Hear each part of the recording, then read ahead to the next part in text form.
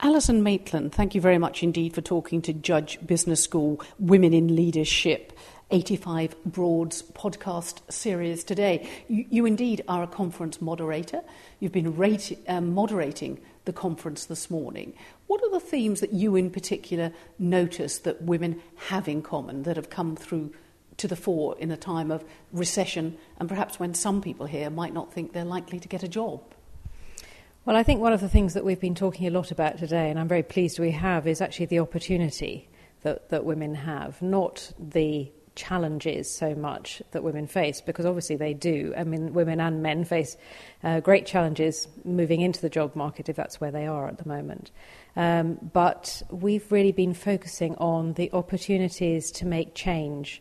And that's both, personal opportunities, personal decisions. One of the interesting things that came out there was from a young woman who's at McKinsey. She was talking about how when she went into the jobs market, people were just crawling all over people of talent like herself. It was too easy. It was basically, she said it was too easy. She said that you may not like to hear this, but actually in this jobs market, when things are very much tighter, so difficult really, it actually forces you to think about what you really, really want to do, what your values are, where you want to end up, rather than just going for the first thing that comes along or the first beautiful offer or the largest pay packet or whatever. Yes, that really comes across. There's great optimism here, isn't it? If you're sending out as an MBA student your CV, you might think you might not get a job. Well, people here seem to be saying, use the recession, use the crisis, think carefully about what you want to do, be strategic, be targeted.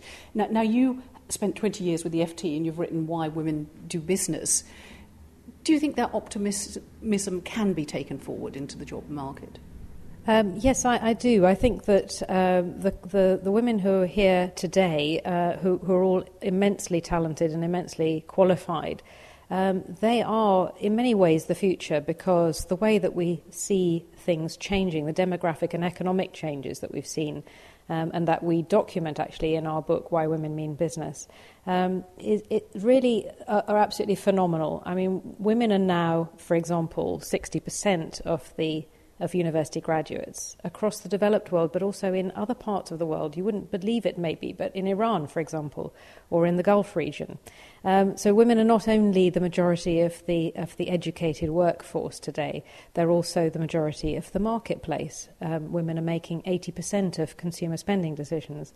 And there's also now a whole body of evidence that actually having gender balance in your leadership, which is really what we're talking about. We're not talking about women ruling the world or taking over or, throwing all the men out. We're talking about gender balance. And there's lots of evidence now that having gender balance is actually good for the bottom line. It actually makes, it's linked with greater profitability and greater efficiency for companies.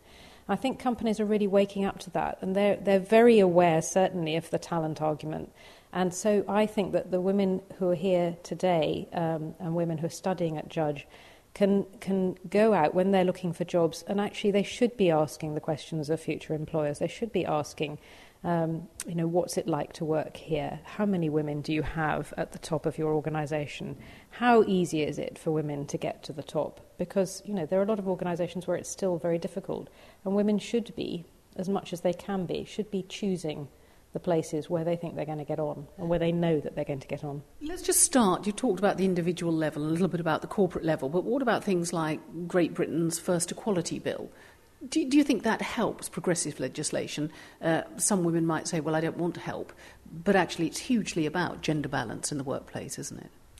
Yes, it is. I mean, legislation can, I think, only go so far.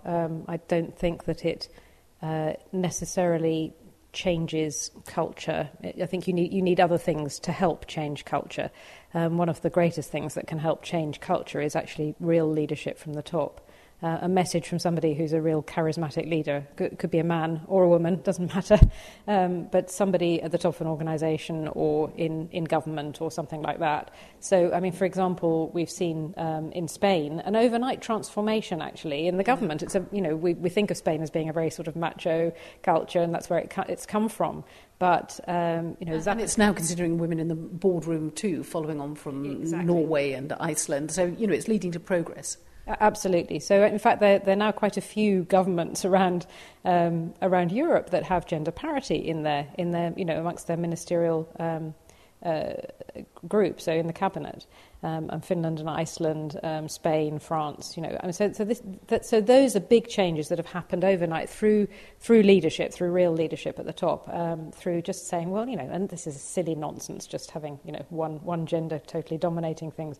So I think going back to legislation, it has been immensely important. Equal rights legislation, equal pay legislation, sex discrimination legislation, these have all been immensely important in changing the landscape and in protecting, I think, the most vulnerable people particularly. You have to have that sort of safety net, that fallback position. But in terms of, really innovative thinking and breakthrough, you need something else, and that is about leadership. And it's also about, about every one of us pushing it ourselves. So, you've spent 20 years with the FT, so clearly you've witnessed a lot of progress and change in your own career. What tips would you give women starting out today, perhaps with an MBA in business from Judge or anything else? Do you think that there is a list of do's or don'ts, or do women just find their own way because they're intuitive and tough? Well, that's very good. Not very good question. I think that the main thing is to realise that there isn't a one-size-fits-all. There isn't a sort of career plan that you should follow absolutely strictly that's going to make you successful.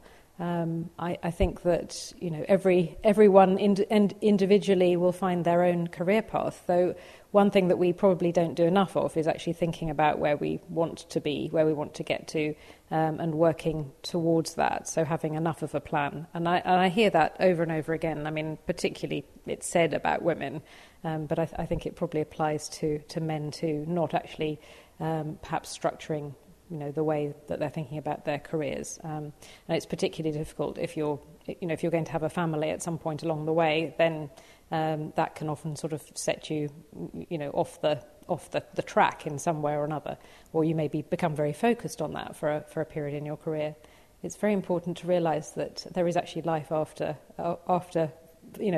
small children, let's say, and that having babies, as some companies seem to think, is not a terminal illness. Actually, it's a very positive thing. What you heard, for whatever reason, is women on the panel today having quite eclectic careers, and at times in their life having quite bold careers. They've gone for jobs when they haven't had the qualifications. They've made a life change, and out of that it's become a career change. So those kind of CVs can be quite threatening to an employer, can't they? They're creative CVs. They're not 2 years this, 2 years that, then the next 2 years. Yes, it's a very good point. And I think, the women on the panel are very much entrepreneurial women, I would say. And I don't think that it's the norm. There is certainly research that shows, for example, that women will typically put themselves forward for a job if they feel that they meet 100% of the criteria, and only then will they put themselves, up for that job. Whereas we've seen the opposite here today. That's why I'm mentioning it. Whereas I was going to say that men will typically, also a male trait, to say, well, I can do for 60% of those things, those criteria, and I'll learn the rest on the job. So we do need, I think, organisations need to realise that, companies need to realise that, and actually need to realise that sometimes you have to push women a bit harder to say, actually, you are the best qualified person for this next job, and we do want you. Because I think that actually came out on the panel as well, or it came out in Janet Hansen's speech, that at the very beginning of her career, she was in a job in a golf club, and it was only through a man who spotted her intelligence and her potential, actually really, really pushing her, that she moved out of that and went on to do the great things that she's done in her career.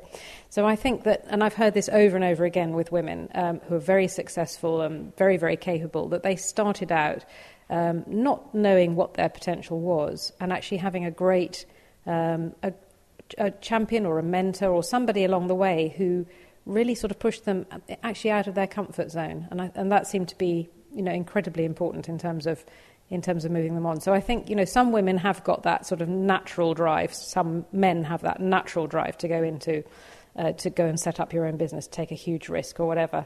But for a lot of people, it actually really does help to have and particularly women, I think, to have somebody there who spots their potential and actually really sort of pushes them and asks them over and over again, doesn't make assumptions. This woman won't want to travel in her career, she's going to have children. We heard some of that from the audience, assumptions being made about women having babies and therefore not wanting to be on the career track. That is just ludicrous. But if we get back to this thing called the recession, the R word, global recession, as someone who's experienced in financial reporting and as a woman who's diversified in your own career, do you really think it can be overcome? That people are not going to have more knockbacks, not want to give up because they think, well, my CV hasn't even been replied to or acknowledged, yet alone progressed within the organisation. Let's not be too romantic about it. It is going to be tough. Yes, I think you're absolutely right, and I mean it may sound it may sound romantic or idealistic to think that you can go out there and change things while you're also struggling to get a job. No, there's no doubt about that. But what I would say is that I think that in a broader way, individually it's probably quite difficult if you're in the jobs market to make change yourself at this stage. But I think that in a much broader sense, this is a moment when we're having a massive renewal, basically. Old bad practices, bad things that are being thrown out of the corporate world, bad practices being questioned, a whole questioning about regulation and governance and all those sort of things. And it is really important, I think, to seize this opportunity as a moment for companies really to think about the way that they run work, the way that they think about career models, the way they think about work. Actually, it's a chance to think in the longer term. I think the most competitive companies, the ones that will probably come out of this recession stronger, will be those that really have understood where the current and future talent lies, how to hold on to it, how to motivate it. And also how to redesign work. We've got all this technology now that enables us to work in a completely different way, and this is a moment to be talking about, thinking about all of those things, and really to be creating, to be renewing, I think, for a better and more sustainable model of capitalism. And just finally, 85 Broads, an impressive network. It is, and I think that women's networks that are sort of like that are across sectors, across countries, are incredibly useful if women use them well. There's another one in Europe called the European Professional Women's Network, which is an amazing organisation. And people, if you use it well, you can find people for a job that you're wanting to fill. You can find a job yourself through it. You can connect with people across continents. You can find common communities of interest. These kind of networks are immensely useful. I think personally that they're more useful than internal company women's networks, which I don't think really sort of connects you with that sort of broader world.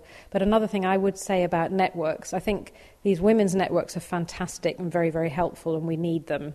But in terms of corporate networks, I think one of the things that we haven't had and that's really been missing is a bridge between the sort of the male, the sort of the dominant male network and the female networks. And I think that's beginning now to be broken down. But it's up to all of us to make sure that we are actually talking and that those networks actually do meet each other, because otherwise the guys at the top are never going to understand how many fantastic, able, talented women there are out there who should be filling these jobs. Well, let's end on that note. Thank you very much. Alison Maitland, thank you very much indeed for talking to Judge Business School Women in Leadership, 85 Broads podcast series today. Thank you very much indeed.